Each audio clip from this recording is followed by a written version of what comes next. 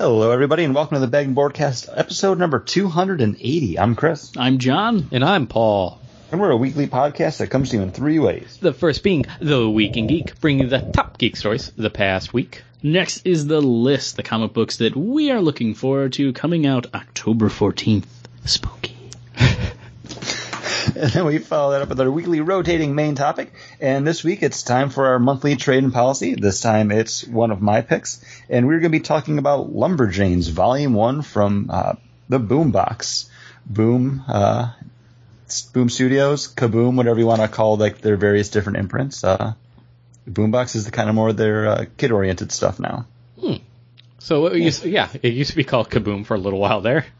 Right? Yeah, and then now it's called Boombox. All right. Well, it was called Kaboom back when you had your gallbladder out. So that was a while ago. Oh, that was a while ago. Yeah.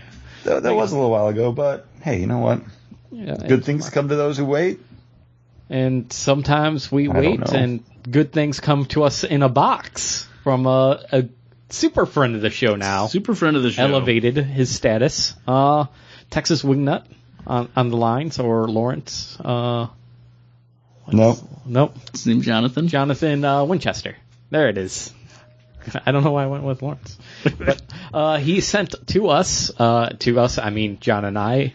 Haha, sorry, Chris. It's okay, I get mine. Yep. Rohrer and Sons Brewing Company, Imperial Smoked Lager. This is a 9.4% alcohol by volume, which doesn't taste like it's high alcohol at all. No, it doesn't. And it's a smoked lager, so that tastes a little hammy. Little hammy. It has a pig on it. It's got a pig on it. The label and everything is really nice. Mm-hmm.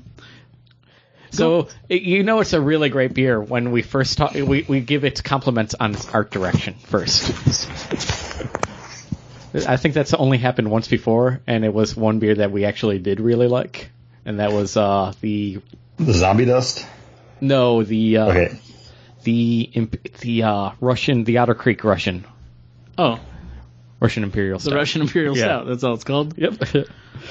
No, I mean this is it's a smoked lager. Yeah, that's exactly what you get here. They're not blowing smoke when they're like, hey, it's a smoked lager. It's got a little sweetness to it. I like it. It's not like my favorite thing in the world. It's definitely one of the better smoked beers that isn't like a stout that I've had. And like you said, it's an Imperial. It's almost 10%. It's very drinkable. Yeah. It's not like, wow, that was really strong, or man, that had some bite. Real smooth. It's got sweetness to it. Yeah. And you get that smoked that they're obviously trying to deliver. It's like getting one of those Christmas hams and then eating just the top rind of it. After, blending it. Oh, that's the best part of it. Yeah, just eating that top part. Eating that top part of the ham. Don't work your way into the center, the meat of the thing. Just eat it tastes a little like that.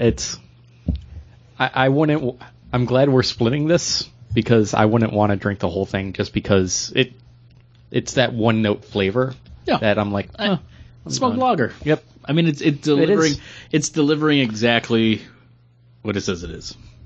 I appreciate the gift and the thought of it more so than the beer itself. It was very great. It is very gracious. Super fan. And super friend. He sent us some more beers that I've split and sent half of to Chris. So then we can we'll all be able to drink those together and review them. We told Chris that we were getting free beer. I thought that was in the stipulations in the bylaws. We need to talk about that off mic. Why would we do that? I don't know. Why would you do that? I think it's fun to whisper right now because everybody's turning up their sound on their car radio. Now have Chris talk normal and blast their ears out. Yeah, that's terrible. Turn down your audio, guys. It's cool. Yep. Hey. So what are you drinking, Chris? Well, talking about something that's sweet and smooth, I have a beer from Funky Buddha Brewery, and this is their Sweet Potato Casserole Strong Ale. Ooh. And this is an ale brewed with sweet potatoes, vanilla, and spices. And not surprised, I really like this because it's almost like a pumpkin beer. Yeah, I would imagine so. It being a sweet potato yam beer, it definitely hits a lot of those same notes. If you had told me this was like a regular fall pumpkin seasonal, I probably would have been like, okay, you know what, I buy that because it's got the nice sweetness on it, get a little bit of vanilla, and then the spices come in right on the back end there. I really like this. I grabbed this one as kind of a craft your own 6-pack thing. So I only have the one bottle. I kind of wish I had another one just to have a little bit later too. 8% ABV, so definitely doesn't taste like it. Don't get any alcohol burn on it, but it's definitely on its way to being a big boy. Nice. No, I like it. No, Definitely more of a dessert beer though. It definitely has a little bit more sweet on it than you get from other. Yeah, I would imagine with those, like the flavors that you said that are, those components with it. Yeah, I like it. It sounds really good. And not something I drink all the time, but. Now, have you had anything from that Funky Buddha brewery before? I have. I just don't remember what it was. Okay. I wish I could remember. It's only if only you had an app. I know, and I'm trying to do this without actually looking it up because I know it was something else I had after I moved down to Florida here. I want to say it was like a blood orange IPA or something. That or like a brown ale? Didn't you have a brown ale? Possibly. It might have had those two on the same day. I don't know. I'm gonna look it up if Paul wants to head us into the news. Oh, yes. I would love to head us into the news. For the Week in Geek, we have some exciting news coming out of New York City, or Comic-Con, or right? Just regular? Is New York City Comic-Con's going on? Yeah, it's right? New York City Comic-Con. All right. New York NYCC. City. NYCC. A lot of stuff happening there. And of course, when you pointed at me, were you just pointing at me or were you pointing at something was behind me? I was just pointing at you. Okay, because I thought you pointed at something behind me and I jumped behind me and there's nothing there and I was like, I'm sorry. what's this asshole doing? I decided to just look into your right eye tonight, so you might think I'm looking over your shoulder. Yeah, you totally look like you're looking over my shoulder. It's just that I really decided to focus on your right eye. Just for whatever reason, it's just drawing me in. Not your left eye. Your left eye is freaking me the F out. Stop looking at me with your left eye. You know what you're doing. The other beer I had from them was the Moro, which was a blood orange IPA. And that's how you vamp. New York City Comic-Con. New York City Comic-Con. And it's another week, so it means another teaser trailer for Jessica Jones. Pretty much. That's how it's going now. Yep, it's like one, every 2 or 3 days we get another one. The latest one features David Tennant being creepy, talking, and being like one of those cool posters that were all popular when we were graduating high school. Mm-hmm. Like the Darth Vader one, made up of all the scenes that Darth Vader was in the Star Wars movies. Yeah. Definitely. You know those posters, listeners. I've enjoyed them doing this. This is a smart marketing campaign on their part for those people who are interested but don't know too much. Every time I watch one of these, I go, I'm really looking forward to the show. Like, I'm getting the idea of the tone of what's going to go on in there. Like, I get it. Yeah, okay. I really like David Tennant playing a bad guy, I've learned. Because I liked him as Barty Crouch Jr. in Harry Potter, and I think I'm going to really enjoy him as the Purple Man in Jessica Jones. Yeah. He knows everything. And, well, kind of talking about New York City Comic-Con, too, did you see, like, the viral marketing that they've been doing for that, too? Ooh, is it an out ARG? on the streets with the graffiti? No. What's happening with the streets and the graffiti? Oh, it's basically just, like, as you're walking around the streets of New York City, they have different lines that he said in that teaser trailer, like, spray painted onto the ground in purple, and then underneath it, it's, like, hashtag Jessica Jones. Okay. So it's not like a puzzle that then fans going to the convention center can then solve and then show up for a sneak peek of something, like if they show up to the right hall and the right number at the right time. No. Not everything needs to be some huge... Well, I like it if something, if they're going labyrinth to get through. Yes. To be like, hey, here's this teaser we're going to put up online tomorrow. Yeah. And you got to see it first. Hashtag first. Just something to like get people to notice stuff that's going on around them. Hashtag solved. And also with some Jessica Jones news, the character that Carrie-Anne Moss from The Matrix will be playing in it is the attorney Hogarth, who is the attorney that is running the Rand estate after Wendell Rand has passed away. So it's going to be a tie-in, another tie-in for Jessica Jones with Iron Fist. Oh, Iron Fist, not the Viking. Not Hogarth, the terrible. No. Okay, I got confused there. Sorry. Different comic book universe completely. That's not even That's tied not even into Marvel. Jessica Jones at That's all. not even I don't- Marvel. Yeah, it's not even Disney. Whoa. You're way off your rocker here, buddy. Well, also on Jessica Jones related front, did you see that they put up a free issue of Jessica Jones, like the Alias book on Comixology this week? I did. I bought it because it was free. It was free.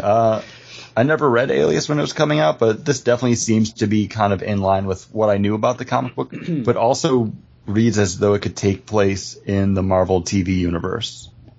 And I think it's like a smart little bit of cross-promotion there. Now, was this a reprint of the first issue, or was this a tie-in to a new series that'll be starting? This is a reprint. Okay. It's written by Brian Michael Bendis, like art by Michael Gato, so it's definitely one of the older ones, but it's her kind of operating as a private investigator and then hearing rumblings of like Daredevil and Hell's Kitchen. So it stands on its own from when the comic book was coming out, and then also, like I said, ties right into the TV universe. Smart. And continuing to talk about Marvel Television Universe, we have a new enemy casted for Agents of S.H.I.E.L.D., and it is Madam Mask. Ooh. Hail Hydra. Or I'm sorry, this is going to be for Agent Carter, not Agents of S.H.I.E.L.D. Yeah, Agent Carter. Sorry about that. Peggy. And it's Wynn Everett will be playing Whitney Frost, a.k.a. Madam Mask. Oh, so she gonna be so old when she's an Agent of S.H.I.E.L.D. against Agents of S.H.I.E.L.D. I just said it was for Agent Carter. Oh, yeah, but she's hanging out back then. Madam Mask is still around in comic books and still hanging out around in the modern Marvel, right? So, Well, I'll tell you this. At this point, for being an Agent Carter, she ain't boning, Paul. oh, Call back to before the show yeah, when Paul said that's more ham-fisted than this drink. she's boning. Is she boning? No, I asked the question. I proposed to the gentleman if she boning. The gentleman told me no.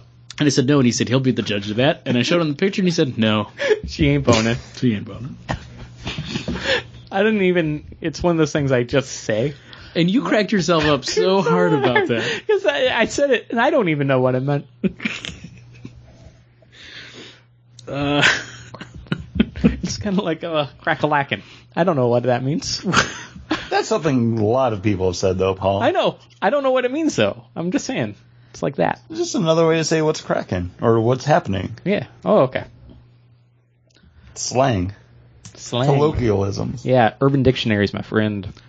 I gotta use it more. And because we've become a Star Wars comic book podcast, I want to announce that in 2016 we will be getting Obi-Wan and Anakin series that's going to be set before the Clone Wars. And we've always talked about, we've kind of wanted to know their adventures before that, which made these two guys like brothers. And Yeah, brothers in arms and everything. Especially in that third movie where they're like, well, no, I owe you too. Wait, no, remember the other time at the place that was super awesome?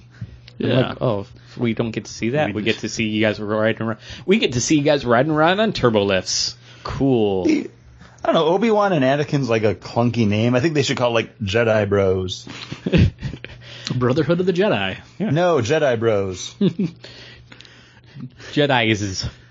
Jet Bros.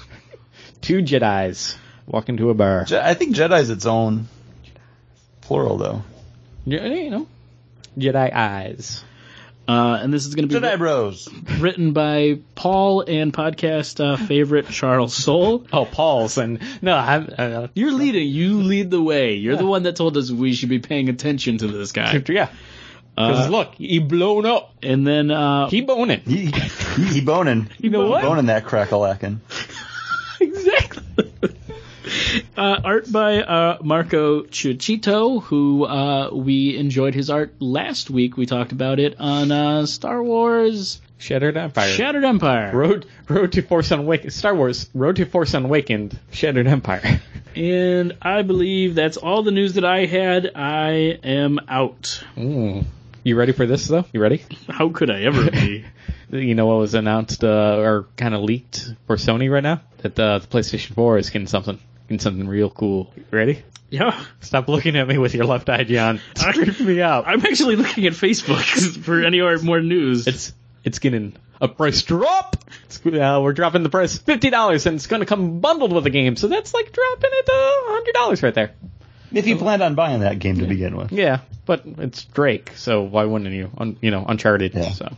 Well, because all three of those games came out on the PlayStation 3. Oh, okay. Well, I don't know if it has the fourth one or not. Yeah, I'm not sure either. Let me check the Ars Technica article one more time. Later on this month, they're saying that it's going to get a $50 price drop, and it's coming with Uncharted Drake Collection. Yep. So you're going to get that for $350. There's a limited edition Call of Duty Black Ops 3 1 terabyte bundle for $430. Limited edition Disney Infinity 3 Star Wars bundle for $400, and a limited edition Star Wars Battlefront bundle for $400. Or you can out of all those, I'd probably go for the Battlefront one. And you can get the non-limited edition one for $350 as well. Ooh, I might have to go up to Canada. NHL 16 bundle, Canada only. Aren't those systems region locked though? Well, Canada luckily is in our region. Okay. I wasn't sure if it would work or not. So there you go. That. It's very exciting. Yeah. But probably the biggest news of the week was actually the announcement of the Ant-Man sequel titled Ant-Man and the Wasp, which will be coming out in 2018, which actually has moved up Black Panther in their schedule to February 2018 and then pushed Captain Marvel back into 2019. And this was actually also accompanied with the news that Marvel Studios has added 3 more movies to their schedule of films. And we know Marvel doesn't like to actually announce movies. They just like to announce dates first. So the 3 movies will be coming out May 1st, 2020, July 10th, 2020, and November 6th, 2020. Now, are we thinking that these might be sequels? Additional sequels to be coming out? It's possible. I mean, because by 2020, we will have only had one Doctor Strange movie. There's no plans for an additional Doctor Strange. We would have had Black Panther would have come out. Yeah, but just a year prior. Yeah. And I thought it was coming out 18. February 2018 for Black Panther. Yeah. So I think 2020 is still a little bit too early for that, especially if they're trying to be like pepper in more stuff between then. It'd be really interested, almost like what other second stringer characters could they bring? Because all their major characters all have movies.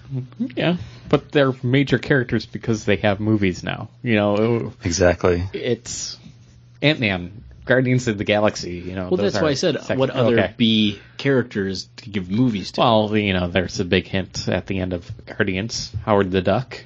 We could see. I don't think. If you were going to see Howard the Duck anywhere, it would probably be like inside of Guardians of the Galaxy. Yeah, most likely. And actually, someone was talking to Seth Green about Howard the Duck. He's actually the person that voiced Howard at that little like that end credit sequence, and he was like, I can pretty much guarantee you nobody at Marvel's talking about a Howard the Duck movie right now. I don't know. I think we might get like one sequel out of this, and then maybe 2 new properties or spin-off properties almost. I saw also in the news, Bryan Cranston has been itching. He's apparently been trying to talk up Marvel about playing a villain. Yeah, or any character. Yeah, he would be good for anything, really. Like at this point, I think it's still going to be a little bit too early to focus on any of the Netflix stuff because they're still going to be coming out with the shows at that point. So I don't think we're going to be getting that. I think if anything, we might get like a Black Widow movie. Yeah, but I mean, they could spin her out. I mean, that's something people have been calling for. But by that time, I mean, is she still is Sarah? Scarlett Johansson. Scarlett Johansson still under contract to do those kind of movies. And also, I mean, that's the kind of thing. Like, we don't know what their contracts are like. I mean, the only contracts we know are the people that have come out to actually discuss it. I mean, just a couple weeks ago, Chris Evans was like, "No, if Marvel wants me, just ask me to do another one." So, who knows? One of these could be another Captain America movie. Maybe they came to some sort of agreement with Robert Downey Jr. to just move him into Fort Knox, and they might do Iron Man 4. Or I'm trying to think, like, what else? I mean, it's going to be too early for sequels to anything else at that point. Because at that point, like, we're still waiting for Thor. It's going to be too soon for also, we don't Doctor know. Strange. Well, I'm stepping on you, but we don't know what's going on behind the scenes with all the other licensing that they might be trying to get back. Yeah. They got back Daredevil and they brought it to, Netflix. But, man, they're chomping at the bit to get everything back. They got back Punisher and not doing anything with them. Yeah, but Punisher came with Daredevil. Mm-hmm. And he's going to be kind of in the background, apparently, in the Netflix series. Well, he's not going to be in the background. It's like Punisher versus Daredevil. Did you saw, like, the one teaser picture was, like, the Daredevil with the skull, like, painted white on, like, pavement behind him. Oh. See? Okay, so he's going to be foreground. Yeah, he's going to be, like, a major thing in that. And Daredevil and Netflix. But there might be characters that they're just close. And what they're doing is they're planting their flag for the time, and if they get because right now, so they move a date if they have to. But right now they're planting their flag, and they're like, hey, we're going to have a release date here. This is a plan. If everything goes accordingly, we'll release the movie here. We're not going to say which movie because X, Y, and Z have to follow through first. Yeah. Yeah. And I think also just, like, wait to see what things do well and what movie could deserve a sequel and what new thing they're going to try to bring this around. Is Spider-Man going to be considered Marvel Cinematic / Sony, and is that one of the dates? No, because that is May 1st going to be a Spider-Man movie back in 2020. That could be possible, though, because at that point it'd be like 3 years after the new Spider-Man movie. Because I think they set a date for the new Spider-Man movie. Well, they have a date set for the new one, but it's going to be in 2017. Yeah. So at that point, if you're looking 3 years down the road, that's prime sequel timeline. Mm-hmm. And at that point, is it considered a Marvel Cinematic crossover? I don't know. Juggling a lot of balls over there, Marvel. Yeah. Come on, Marvel, with your balls. Just trying to get that. They're trying to get that Man-Thing licensing back from Legendary. Oh, they have Man-Thing. Oh, they got Man-Thing back? Yeah, they had Man-Thing back when they came out with that movie. Oh. It was Legendary just distributed it. Oh, okay. I also saw someone online said, it could possibly be them finally working for something with the Hulk. The whole thing with the Hulk is Paramount had part of the rights to it, and that's why you're only seeing Hulk appear in other movies, because that's kind of how Marvel could get around it. But who knows? Maybe they came to some sort of agreement with that, and we might finally be getting the third Hulk movie, or what people seem to be calling for, the Planet Hulk stuff. Yeah. Maybe Fantastic Four will finally be reverted back to the Marvel Cinematic Universe. Yeah, but I don't think they would do I really don't think they would do a movie. No, especially if Fox is already but we're going to work on that sequel. What do you want to see? I think anything that Fox has right now, you're not going to see become a Marvel quote unquote property. I think Fox is just going to keep running with it because it's working for them. It's not like Sony where they're stumbling. Mm-hmm. Except for Fantastic Four, but they're just going to keep trying to force that square peg in, Yeah. And I'm not I don't want to be a jerk, but that all new Squirrel Girl. Uh-huh. I don't want to really. Actually, it probably would be. They'd probably do a good job making that into a movie, but it's not something I'm clamoring for. Well, also we're seeing in their TV last week we saw Damage Control be announced. What if they do a rom-com comic book movie? They could do another genre. They can do anything they kind of want. So, we might be scratching our heads trying to think of characters that work in the Marvel Cinematic Universe. They can, at that point, in 5 years from now, they can start branching out the Marvel Cinematic Universe to have movies that aren't tied into a direct, here comes the next ultimate threat to the Marvel Universe. First there was Ultron, then there was Thanos, and now it's maybe it'll just be for crazy, quirky side projects. Yeah, I mean, I still want to see a Runaways movie. If one of these is that'd be cool. Yeah. But who knows? Like, there's so many characters that they could either pull out or just spin off of something else. Like, I'm just looking forward to whenever they decide they want to announce this, in addition to whatever they're going to be doing for like Phase 4 down the road too. Let us know what you got through 2025, Marvel. It's cool. Yeah. 2020, man. That's a long ways out. Kanye will be president. And, because he's running, apparently, in 2020. It's nuts. It's a crazy world we'll be living in. It's Kanye. He just talks. I know. I thought it would be funny to mention. Because I'm just There's saying that eye roll for you, Paul. Yeah, I'm just saying that's how far off it is. It's kind of we're speculating at what 3 movies. That's what we do. We have a show to stand up and speculate. It's not like it's something that's coming out next week that we can look forward to. Mm-hmm. Not like the comic books that are coming out. October 14th? Correct. Spooky, scary. Chris, Hey, what are you looking forward to, my friend? Is it spooky and scary? it's not spooky and scary, but it could be considered like a Wolfman book. Oh, werewolves. I guess if you want to try to like paint him into a corner. This is actually coming out from Marvel Comics, and this is Chewbacca #1. I accidentally closed my browser page that had the write-up for it on it, but this is the next in the increasingly long line of Marvel spin-off books. This is part of a 5-issue series focusing on Chewbacca. I don't remember who's writing it or drawing it. Are they all well, who's writing? Do you actually get a credit for writing if you just go RAR? Of course, I mean... What if we finally get some thought bubbles for that walking carpet? Where is it? Okay, written by Jerry Duggan, who you might know from working over at Marvel on a lot of the Deadpool stuff coming out, with art by Phil Noto, who's most likely known for all of his cover artwork. He did like the Black Widow covers more recently. Okay, Jerry, he's kind of got a comic beat to him. Yeah, it's going to definitely be a fun book. He's got a serious edge. Yeah, this takes place after the Battle of Yavin. Chewbacca is on his own when he crash lands his ship on an Imperial-occupied planet. Now stranded, Chewie finds himself caught in the middle trying to return to the rebellion and helping a young, feisty girl in need. Jerry Duggan did the Wayne Manor Batman run, which I really liked. You guys didn't dig it, but I dug it. Yeah. Well, I did. Yeah, his last name's Duggan. I dig. You dug it? But I do dig things. I'd say that term a lot.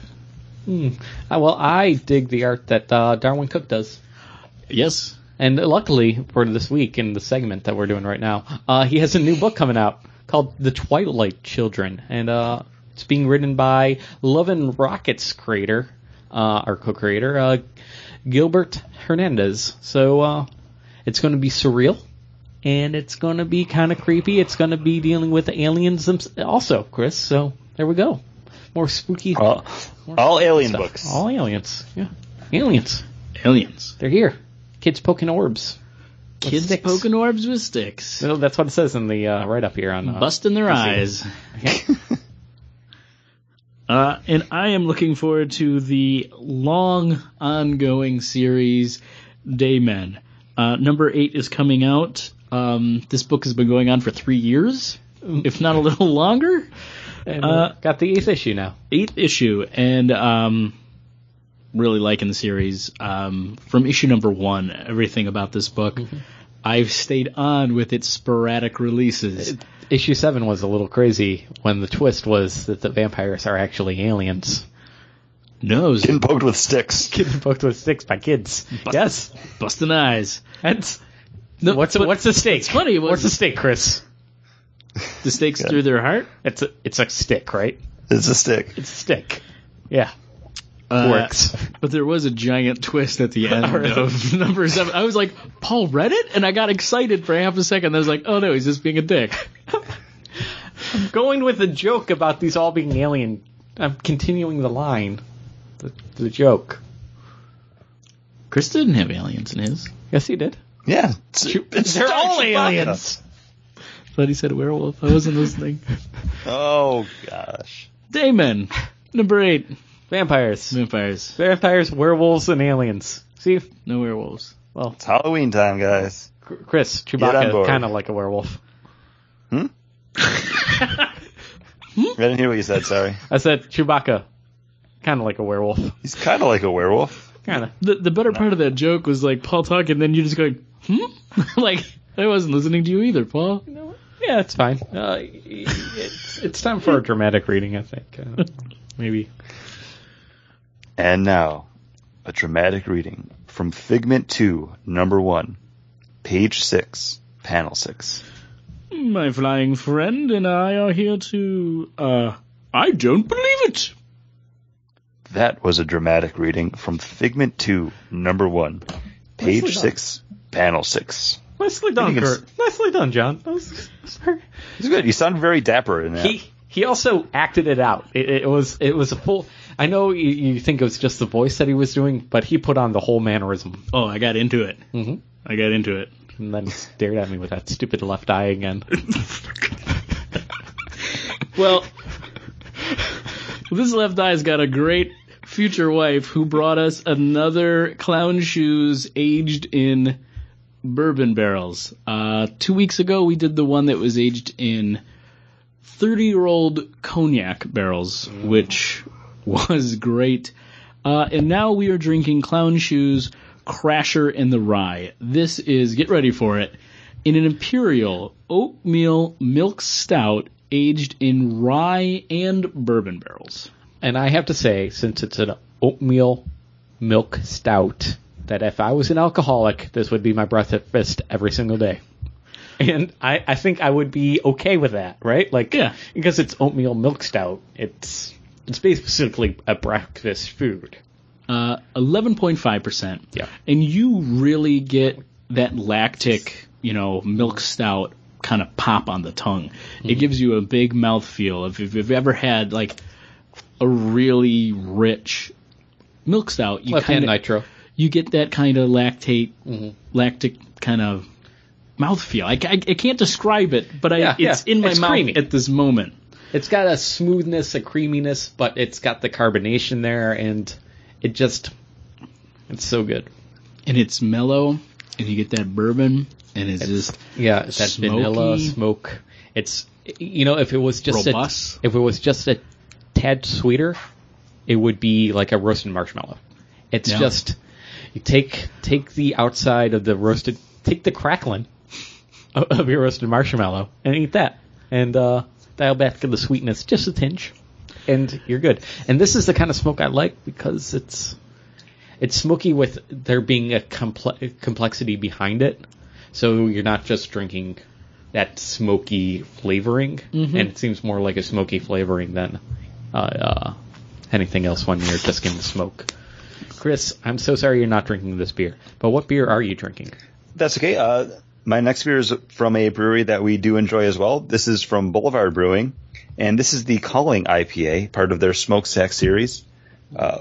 Just a different IPA at 8.5%. It's a really nice, solid IPA. Not a lot to say about it because it's basically what you would want out of an IPA. Doesn't really deliver too much more or do anything to kind of change your expectations, but just very nice, very drinkable. A big head on this one, and it's like that kind of thicker bubble that kind of just like coats the inside of your glass as it goes down. But it's good. Like I said, Go ahead, Chris.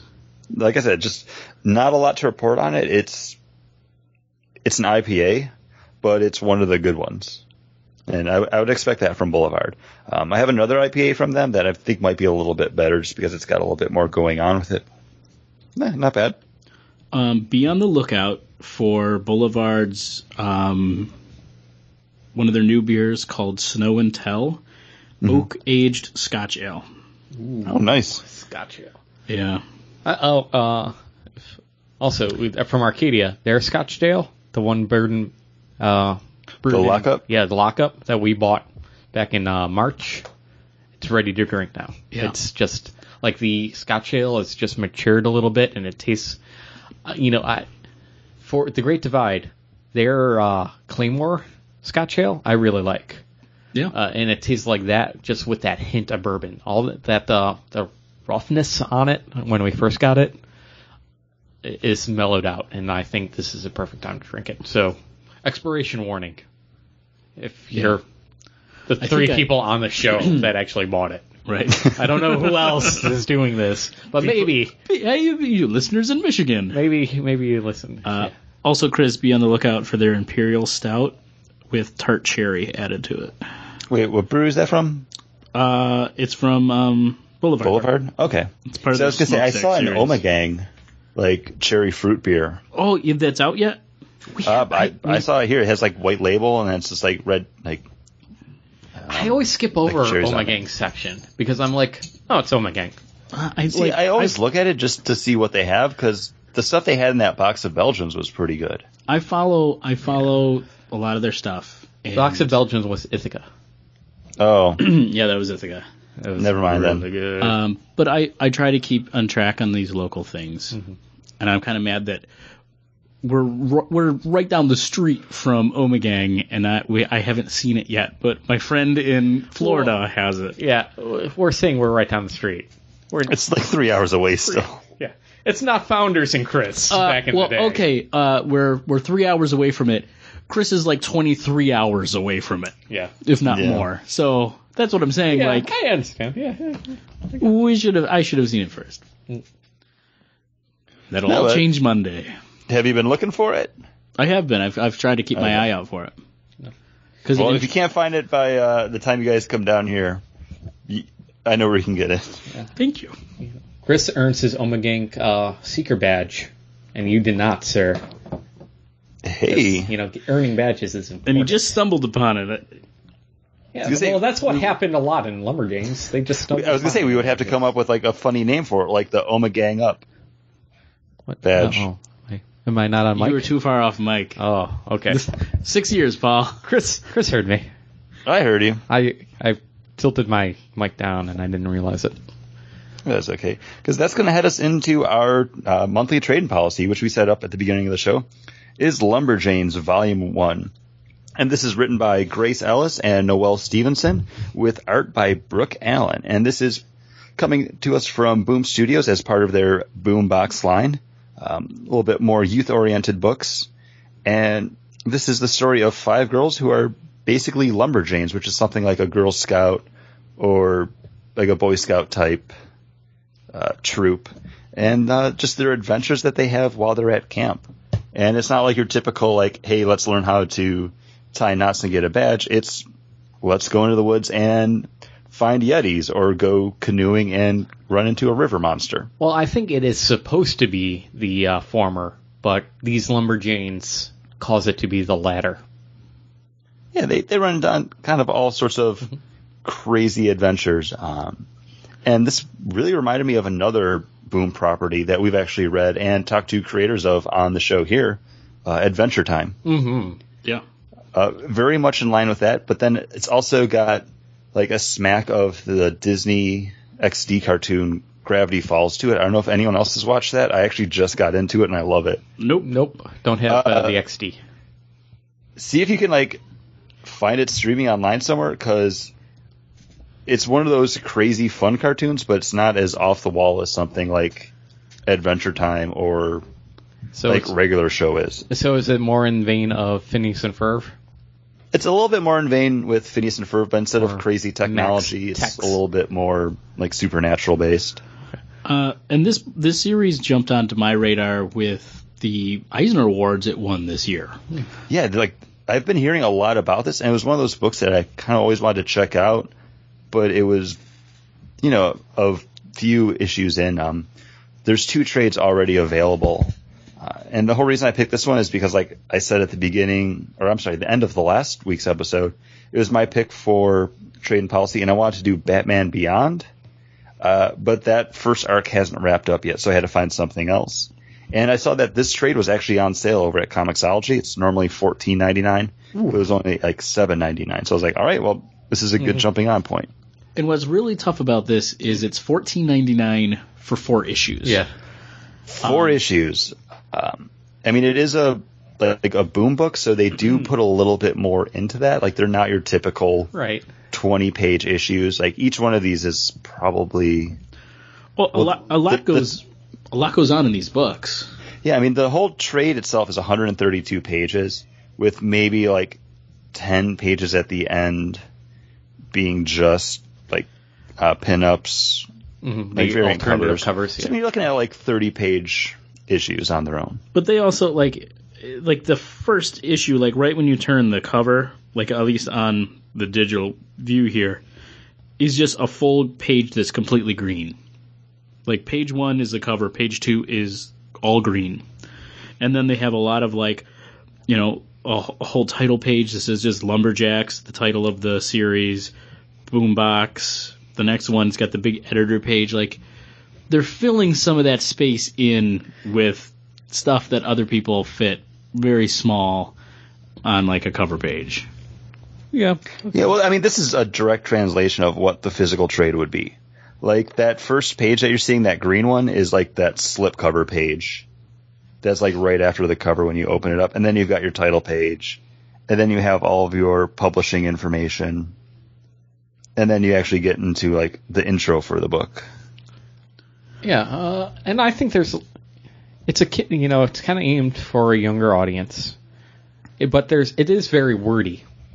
You know, there's a lot of the word balloons aren't broken up, but they're actually like almost 2-3 sentences sometimes, which I'm kind of surprised about that those weren't broken up. It's like block of text in the word balloons, and usually when I'm reading younger things that aimed at younger audiences, those word balloons would be broken up a little bit more. It's because, it's trying to get a more fast pace, especially for the artwork here. Well, also, I think the reason that is, and I'm looking at one of the like pages here where that's like a prime example of what's happening, where it's just like the big wordy balloons. There's 1, 2, 3, 4. There's 5 panels on that page, and you have like at least 3 characters in each panel. Mm-hmm. So, and like they're all saying a lot, so you can't really break those panels up or the balloons up into multiple, because then you'd have no room left, I think. Yeah, to show the characters. But my main point was to get back to and I think the meatiness of those word balloons add to the feel that you're getting a lot in the book, because you're taking a lot more time on each panel than you would if they broke up those balloons in your eyes. Kind of like it would kind of quicken the pace of your reading. Whereas when you're staring at at least when I'm staring at a block of text, I kind of slow down a little bit more. Instead of my eyes are moving from word balloon to word balloon to word balloon. I think the way it's written, it fits with the conversations that are going on the page, and the kind of one-liners. Like, I read it like I was almost watching a cartoon, because that's exactly how this book feels. And yeah. I didn't even like it. Felt like a lot was going on, because a lot of stuff was going on, but the dialogue that was happening seemed quirky and fun and move things along. Like, I absolutely love this book. I was going to buy the second volume and keep reading, and then I was like, oh, $14.99. You can buy all the single issues up until like the 5 most current for like $1.99. And you're getting 4. That's not bad, 'cause that's $8. It's $8, but it's half the price of what the trade is. Yeah, exactly. And you're getting that's basically what you're getting from this, because if you break down the 4 issues by that $8, it's $2 an issue, which I didn't feel burned buying this for $7.99. But if I had spent $15 for it, I probably would have come into this book a little bit more negative. I would have. I probably would never have picked it up at $14.99 if I had looked and saw that it was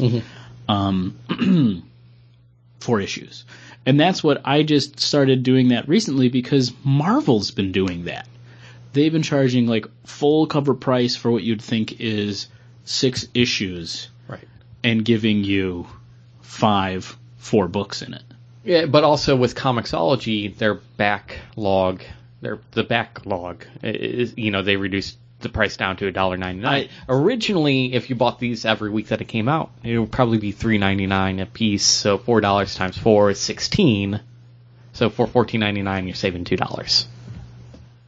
And I think they're gearing the trade pricing for the physical copies at full retail price, not the digital version, which is reduced in price a week after it's released, or 2 weeks, or a month after it's released. It's usually a little longer than that. Yeah. But even if you're saying up to 5 issues, so that's a full month. Yeah, but up until this point, most trades that we purchase are 6 issues long and are less expensive than what they're charging now. And Marvel, for the last maybe about 5 years, has been charging some of the most, even more than a lot of indie companies. And they're now charging that exact same price and lowering the count of books in issues in those trades.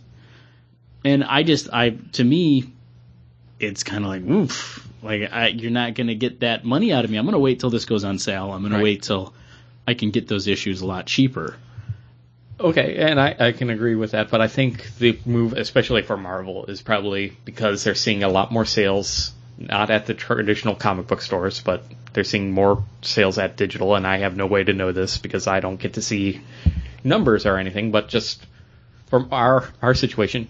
And also, they probably are picking up that money from the Barnes & Nobles of the world, where their trades are just sit there, and they are going to be sold at full price from Barnes & Noble.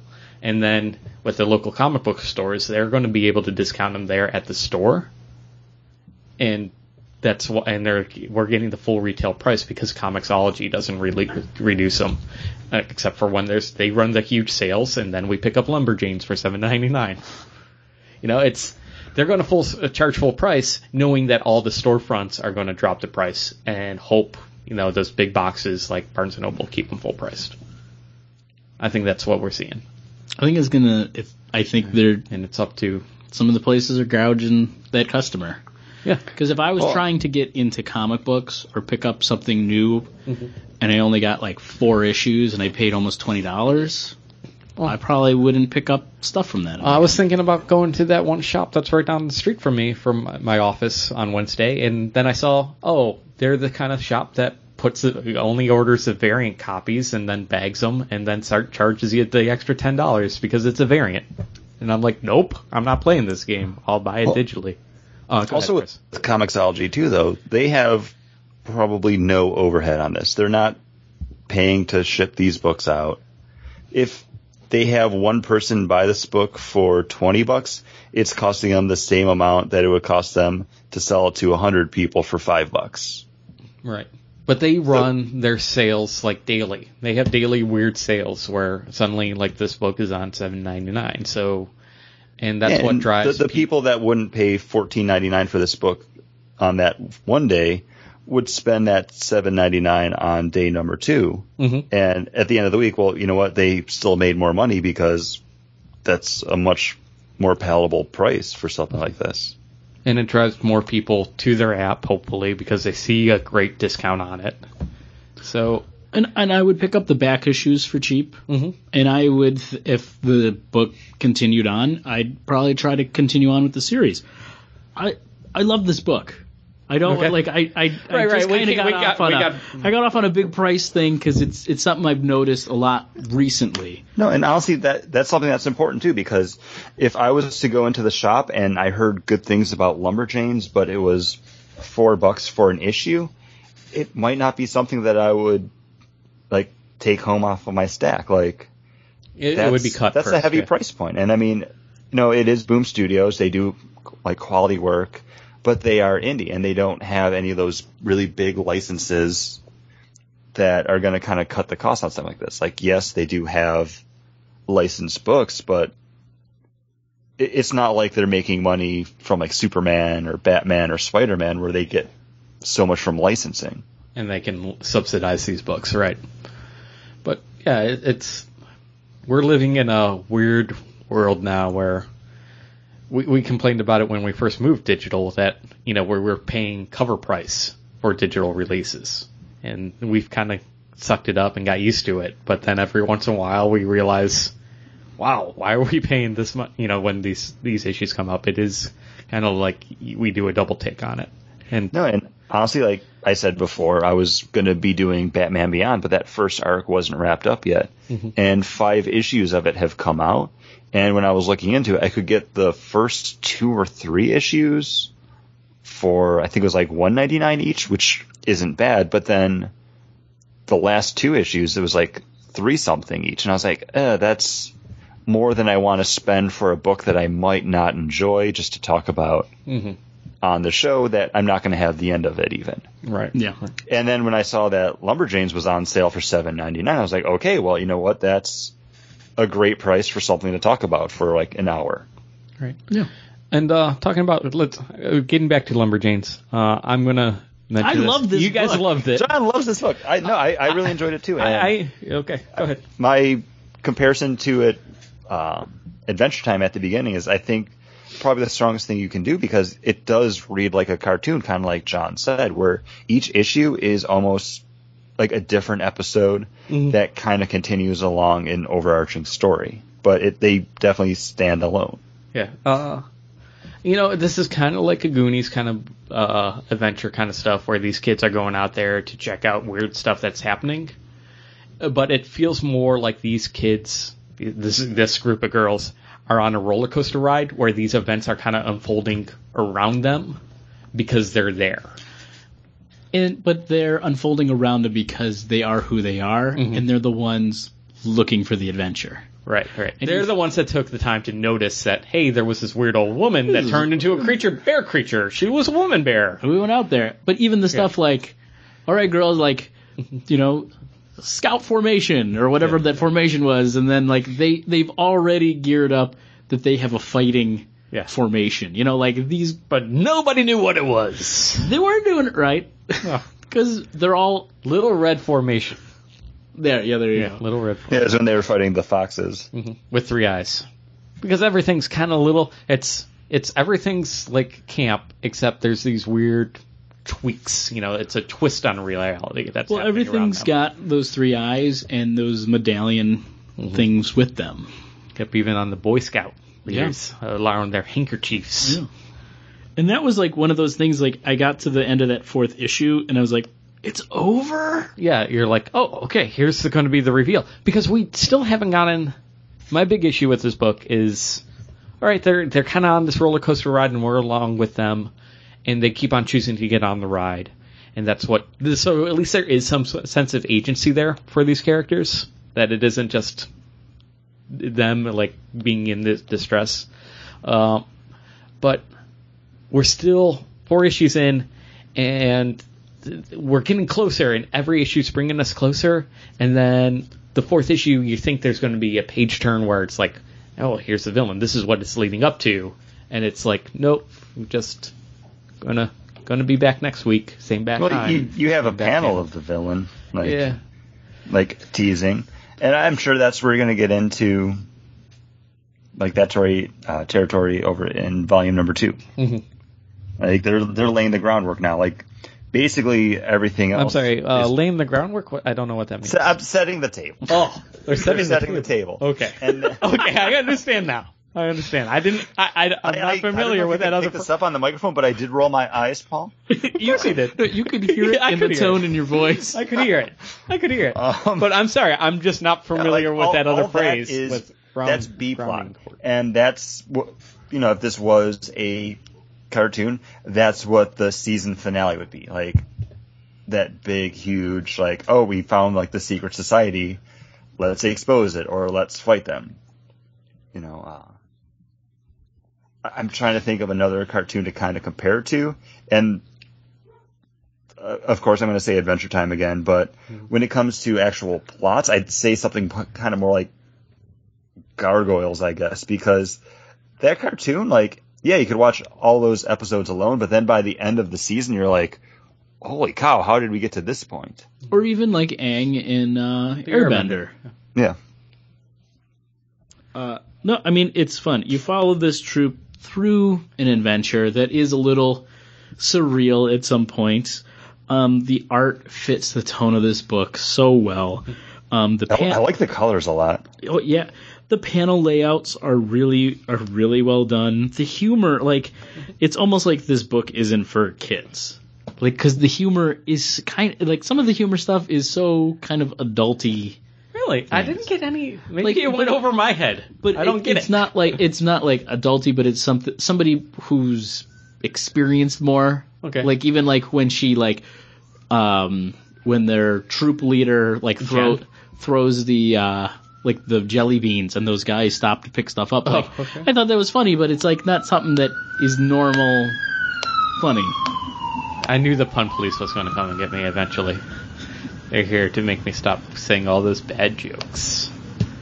But no, I think the series is great. It's captured me. And as I was reading this, I turned to my girlfriend and was just like, "You got to read this. We love it. Love this." Up to $10.99. $10.99 for this trade, I think, is the perfect pricing if it wasn't on sale. Right. I agree. I think that would be a good price point. Yeah. And again, this is something that, if I had nieces or nephews or like someone to buy this for, I'd say like $10 would be a good price point. Mm-hmm. If I was going to the comic book shop every week and I saw it on the shelf for $4, that's a lot per issue. Oh man, there's so many kids that are going to be old enough now that I can buy the hardcover of the Wizard of Oz book that Scotty Young was doing for now, because I think that's, if I was going to buy one kid's book for somebody, for like just over the age of toddler, I think Wizard of Oz would still be my first go-to. Oh, because I plan on buying all those for like my nephew because they're just beautiful. They're beautiful, they're fun, and also there's that other part where the kid can latch on, the kid and parent that might not be comic book readers could still latch onto and be like, oh, this is a lot easier to read as a bedtime story than, the actual Wizard of Oz book, because there's pictures. But like, before, maybe this book. I think this book is good for that own reader, like maybe 8 to 12 range. Yeah, I was going to assign an age range to it, and I think that's perfect. Okay. I'm sorry, I kind of was jumping there. No, and like I just wanted to jump in and say, like, yeah, no, I totally would have probably said the exact same range. Mm-hmm. Younger than that, like the 5, that 4, 5, and 6, probably I would go with Wizard of Oz first. The whole Oz series, because there was so many books of that. There was Return. Maybe start with the first one, see if the kids, the kid and parent like that. And then Kids are hard though. Like, and then there's Bone. Depending on what they're into, like they might not be into that, but this might be more their and Mouse Guard. Speed. Like, I love Mouse Guard. I think that's a little bit more mature. Yeah, I would go like with the sense of danger that they have to it. I would go in the same age range as Lumberjanes, though, just not funny. Maddie, like. I was just gonna say, Lando, like Landon, he loved it. And how old was he when like 10? He passed that off? Yeah, 10, 11, okay. Right there. So yeah, there's for Sorry, just for those that aren't in the circle of friends, someone John works with has a son who's like 10 years old, and we passed off the Mouse Guard book by what's his name, David Peterson, to him. Very good. Nice. And he loved it. Yeah, he was like, "Hey, do you have any more?" I'm like, And talking about Comixology sales, those were on sale recently. So, there's a lot of great young young reader comic books out there. And we're a comic book podcast, so we often talk about, especially with John, cannibals and nail biters and all this other crazy stuff. And nail biter. And Outcast, those are definitely geared towards adults. And sometimes there's this thing like, oh, there's no way to bring comic books and, new comic book readers for young people. And I think there's now a pretty good deluge of stuff that if you start a kid reading on, like, he'll be old by the time he finishes all this stuff, or she finishes all this stuff to read, they'll be 16, 17, and be able to handle all the adult comic books. And I'd say a that come out. lot of stuff from Arcadia. Arcadia does a lot of stuff geared towards kids, and that's kind of why. Feathers. Well, I was going to say, like, they're part of Boom, or Boom's part of them now. That's what I was because, gonna say. Feathers. Feathers. Like, I love that book, and I would put that kind of in the same vein as this. And like just talking about like the trade prices and everything, like Paul's letting me borrow his Richard Stark's Parker the Hunter, which is a hardback edition. It's Darwin Cook. It's art. It's like thick paper. It's from IDW Press. It's thick paper. It's like it's an old pulp kind of novel, and it's $24. But you look at this book and you say, "Yeah, this is a novel's." No, I bought this from Don's Atomic Comics. Sadly, that has closed. Do you think I've actually paid $24 for it? No, because of course I didn't. you're regular, but you get a discount. Yeah. But even still, like $24, I see this book for $24, and the dust cover is hardback, the thick cut pages, and I say $24 is an acceptable price for this. But I think we're still expecting a digital discount, and there's no such thing. No, I'm not. I just don't want to pay $14 to $17 for 4 or 5 issues in a book. Okay. If it was 6 issues, I have no problem paying that price. Yeah, I'd say that's a good cutoff for. Okay. That's a good page to dollar ratio. Okay, but all the stuff that you listed, John, for the price for Parker wasn't the page count. 140 pages. Okay. From page 1, which is the start of the book with a picture on it. And I actually, it's no longer in. It's 144 pages, right? At 30 pages per issue, let's say. That's 5 issues. Okay, as we do math silently on an audio show, it's so much fun. No, because I understand your point with this, but then it's not so much the entertainment with that, but then also I think the quality is what he's getting to. Right. Yeah. And nothing against like Lumberjanes with the like wonderful creative team, because like we really didn't talk about them too much, but Grace Ellison, Noelle Stevenson, who wrote this, and then Brooke Allen, who did the art. They tell a great story. The art fits perfectly, and it's definitely engrossing. It definitely like draws you in. I wish. And I mean, this isn't like an Eisner Award winner, but then when you hear Darwin Cook, like that pulp to it, like it's bad to say it's more mature and kind of more like a book that's going to draw you in, because this could very well be that for someone else, but there's a different pedigree to it almost. Right. And like Darwin took the Richard Stark's Parker novel series and adapted it to a comic book. Right. So he's paying a licensing fee, so you think that cost is going to get passed down. But, and I mean, I can go to McDonald's and get a quarter pounder with cheese for $4.99. And here's the thing. It comes with fries and a drink, or I could go to... No, it doesn't come fries with a drink for $4.99, sir. I don't know. That's $8. Throwing this out there. Or I can go to like a actual burger restaurant and spend like an extra like $3 and get a burger, but it's going to be a different type of burger that's going to be a little bit more filling, and I'm going to be able to like get a little bit more depth out of it. So not to say like I got anything against that quarter pounder with cheese. Yeah. But it just depends on what you're hungry for. Digitally, these volumes, there's 4 volumes of Darwin Cook's series here. Okay. Of Parker. The Parker. The most expensive is volume 3 at $11.99 for 142 pages. All right. I mean that. Okay. Yeah. That seems fair. Everything else is $9.99. This is a 5-year-old series, right? So it's. Oh, I just lost that page. Right. It's 5 years now versus Lumberjanes, which just hit the second trade. Second trade, yeah, it just came out. So it's still $4.99. I mean, I know, and it's tough. I think we're looking for a little bit more of a digital discount, but it's still all on time, because I don't think the comic publishers want to supply a digital discount. But the reason to do these the reason to do trades like this is to get people to read it and then continue on with the series, or to pick up the next volume. And it goes on sale.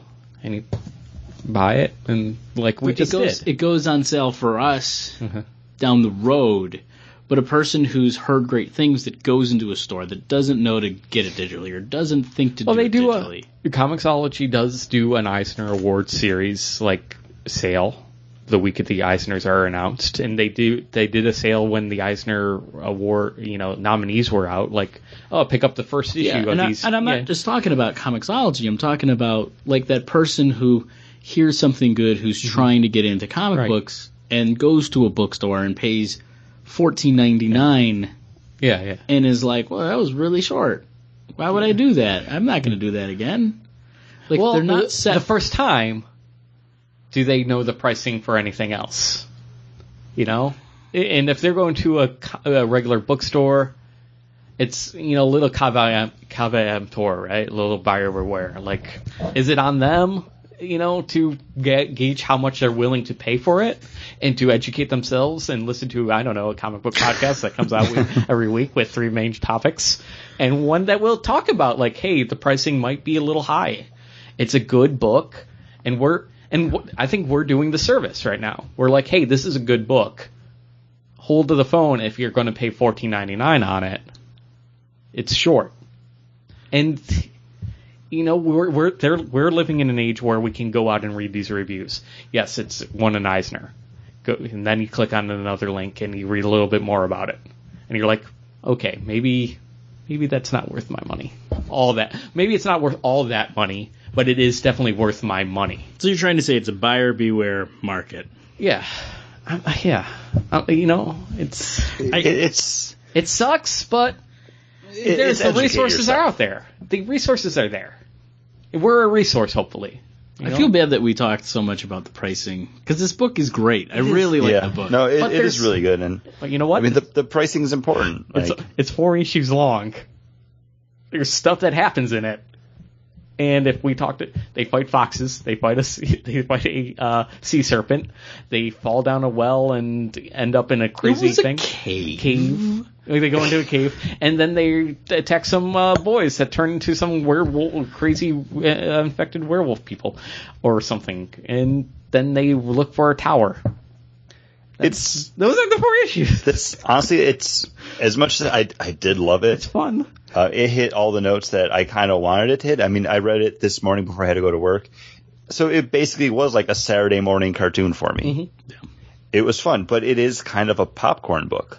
Yeah. Like, you're enjoying it while you're going through it, but then at the end of it, when you look back, you're like, really? Was that all I had? I can't name the 5 girls.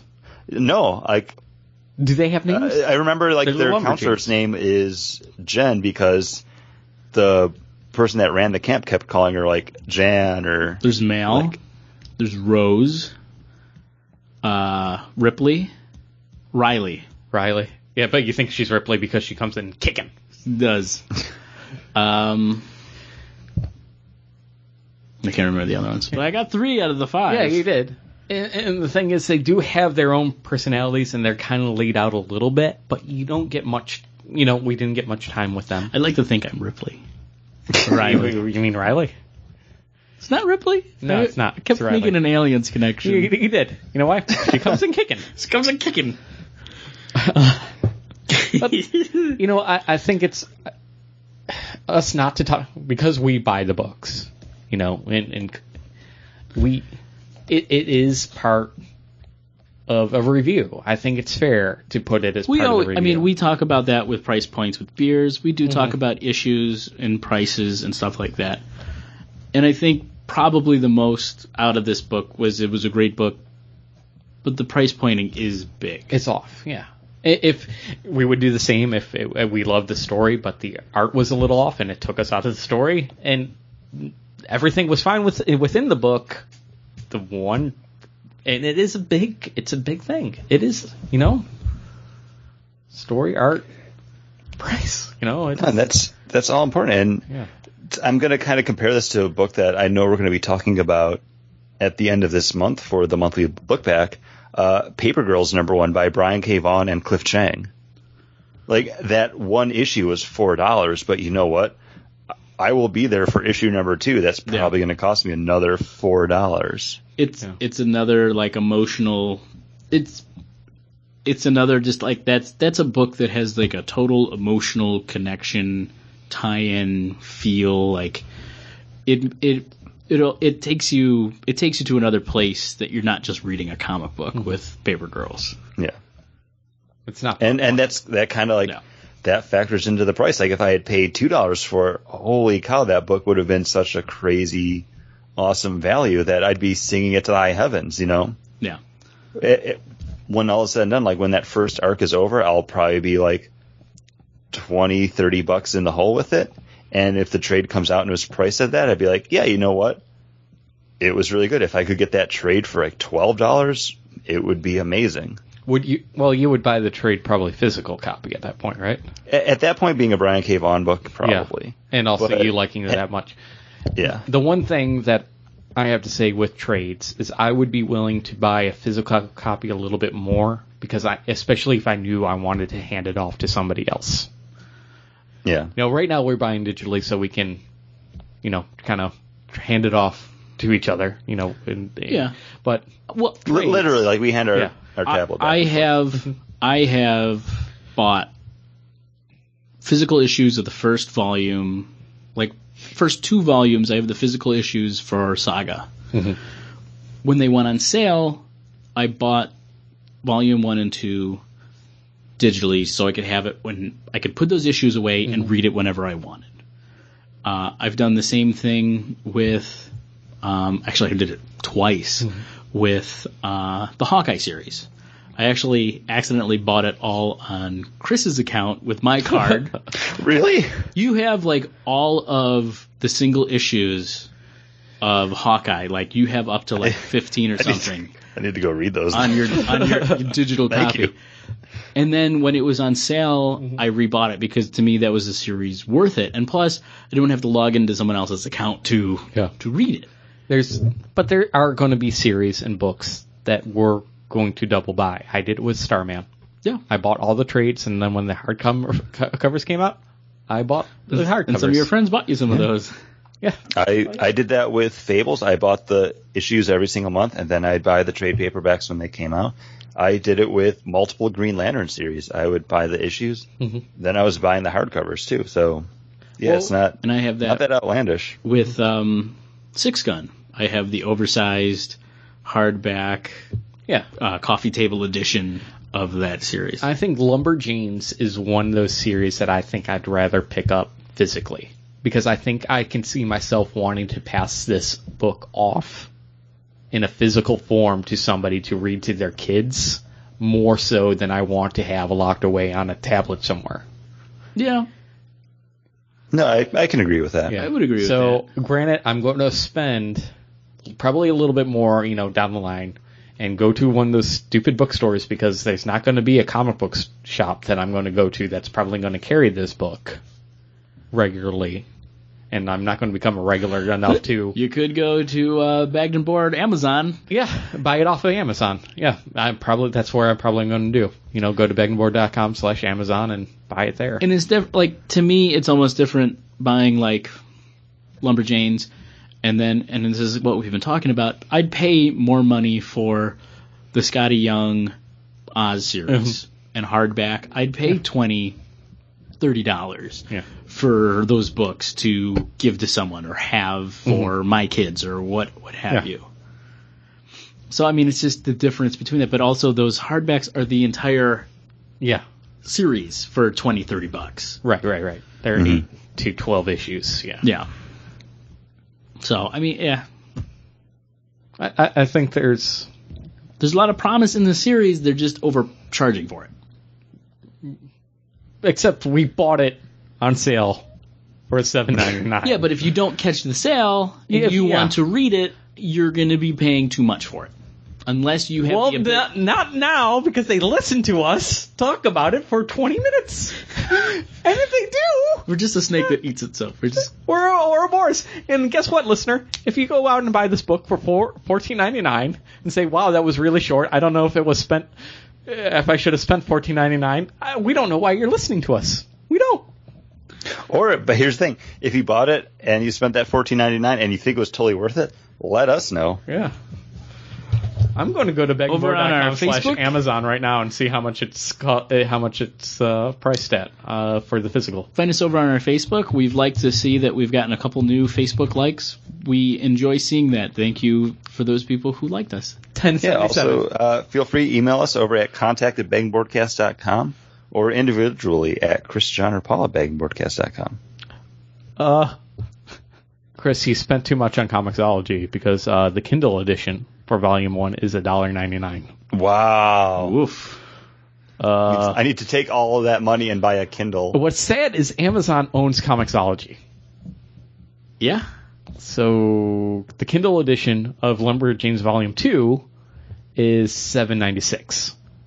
Auto delivered. It's still at $14.99 at Comixology. And the paperback is $10.77. So they bought a thing and they still just want you to read comic books on their Kindles. Well, Volume 3, paperback $12.33, Kindle edition wireless $1.99. Are you seeing volumes or issues? Volume 3. Because Volume 3 is not out in this series. It says this item will be released on April 5th, 2016. So you can pre-buy it already that cheap? That's so weird. Okay, I clicked because April. Okay. I just clicked through and now it says number 3, but it says Volume 3 available for pre-order for the paperback. So their Kindle edition must be wrong. Yeah. Because $1.99 per issue makes sense. Mm-hmm. Yeah, and that's an awesome price for it. Like, if you can do that, go do that. Yeah. Are you sure it says April 2016? Yes. I'm staring right at it. All right. Yeah. April 5th, 2016. That's available for pre-order. $12.33 on the paperback. Get it delivered right to you. Regular price $14.99. Amazon offering that discount. Amazon. You know what? You know how you get that discount? beggingboard.com/Amazon. Yeah, and it helps out us. Helps support the show. And also click through Bagged and Board /Audible. Audible. Yeah, Bagged and Board/Audible, right? Yep. Beggingboard.com/Audible. And download 2 free audiobooks on us. Yeah. And you guys have a suggestion for an audiobook to download? Paul, I know you do because you've been reading a lot of books. I have been. I just finished up Ready Player One, and you can pick that up on audible.com or, beggingboard.com/audible. Read by Will Wheaton. Written by Ernest Cline, but read by Will Wheaton. So if you want, and listened to by you. Yeah, and by you. And if you ever wanted to say "Shut up, Wesley," you can. Right to your iPhone or listening device, and then just hit pause. So it's like you're there. Shut up, Leslie. Pause. And it works. See? What? And you get that for free, listeners. For free. There is a crazed ferret look in his eyes when he's doing that, too. For free. Ready Player One. A lot of fun. We're just giving them away through audible.com, which you have to sign up for. Oh, my goodness. And it's not just one book you get. It's two. Two free. Oof. Two free. 2 free books, so make them count. Get the longest books you can find, guys. That and so you know what? The biggest actor reading in that book. Ready Player One, Ernest Cline written. His second novel came out this summer. Armada, I just finished reading. Also very enjoyable. There's your two free. Get both Ernest Cline books. Both drenched in 80s pop culture references. You'll love it. And also check out Chris's side project, Parks and Rec. Was the Muppet episode the last one? Muppet episode was the last one we did because Janet went on vacation back to visit family in Buffalo. So we're going to work out our next episode soon. Going into October, it's going to be a little bit more Halloween themed with episode number 7 being our top 5 favorite villains. Ooh. Yeah. And we also have an Audible thing. ParksandRec.com/Audible. You can't do it on this show. No! Set me up for it. You scoundrel.